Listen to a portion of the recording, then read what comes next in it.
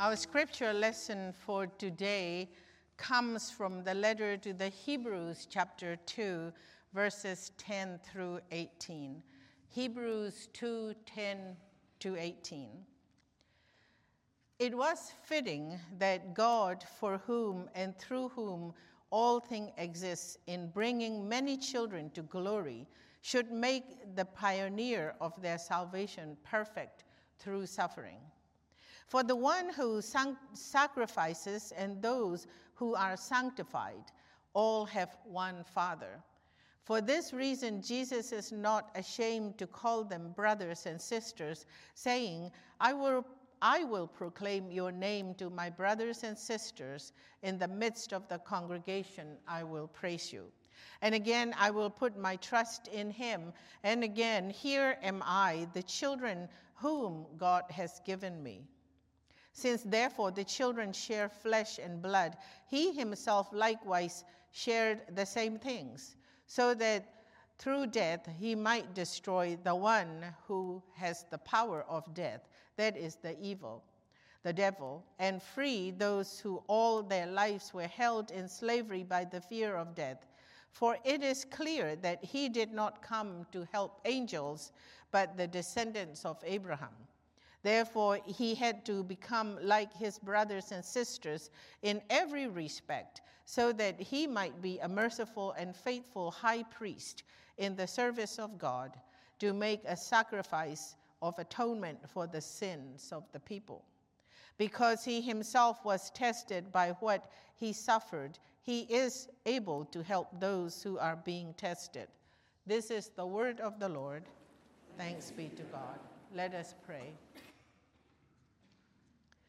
May the words of my mouth and the meditation of our hearts be acceptable in your sight, O God, our rock and our Redeemer. Amen.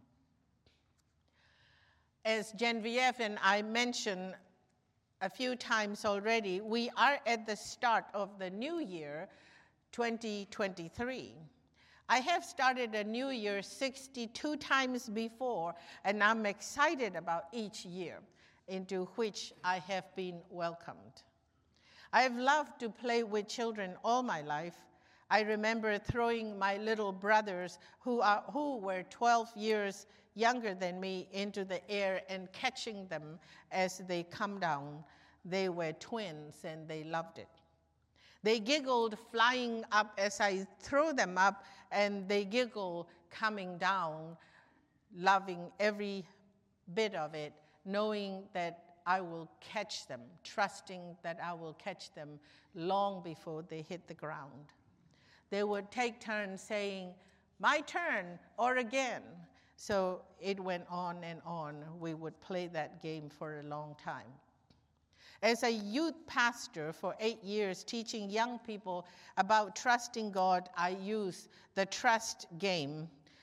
Everyone was asked to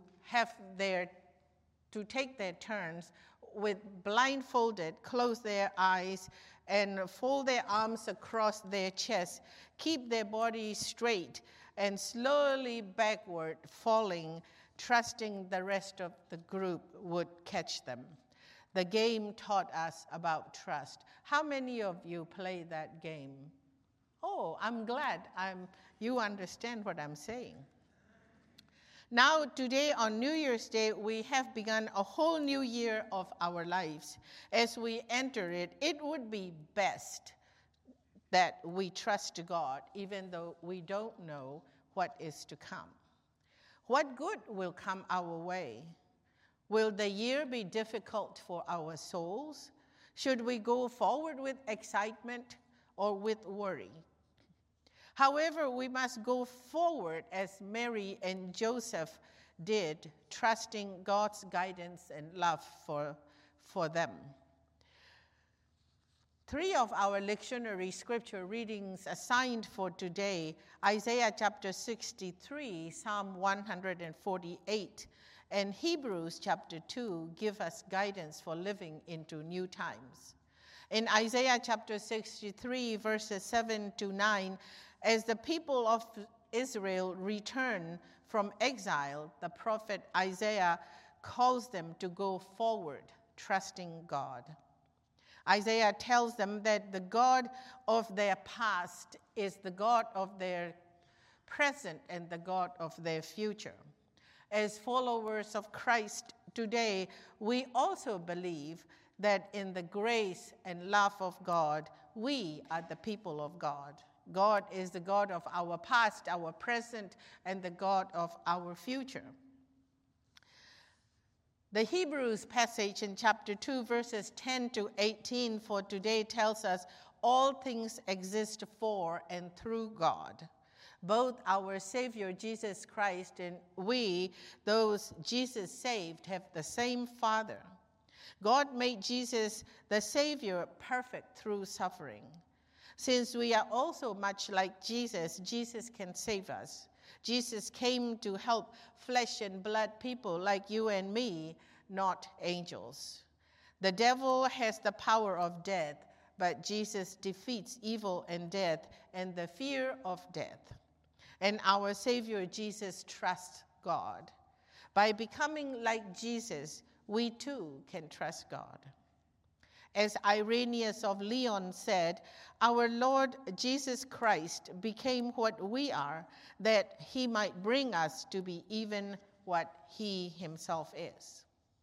The psalmist in Psalm 148 calls us to trust God and proclaim God's praise in front of the congregation. First, all things of the heavenly realms are called to praise God. Then an inclusive list of all creatures and things upon the earth are called to praise God. Sea monsters in all deeps, fire and hail, snow and frost, stormy wind fulfilling his commands, mountains and all hills, fruit trees and all cedars, wild animals and all cattle, creeping things and flying birds, kings of the earth and all peoples, princes and all rulers of the earth, young men and women alike, old and young together, praise the Lord. Today we celebrate the Lord's Supper, as you see on the communion table, which reminds us that God so loved the world that he gave his begotten Son, so that all may live and not perish. When we celebrate the sacrament in public worship, we proclaim that we trust in God's love and grace given to us in Jesus Christ. Our faith in God's love and grace welcomes us to trust and hope in the new year. We don't know what we are going to face as we fly into this new year, but we do know one thing for sure: God is with us, and God will catch us as we fall down every time. In Romans chapter 8, verses 35 through 39, the Apostle Paul tells us, who will separate us from the love of Christ? Will hardship or distress or persecution or famine or nakedness or peril or sword? No, in all these things we are more than conquerors through him who loved us. For I am convinced that neither death, nor life, nor angels, nor rulers, nor things present, nor things to come, nor powers, nor height, nor depth, nor anything else in all creation will be able to separate us from the love of God in Christ Jesus our Lord. Thanks be to God. Amen.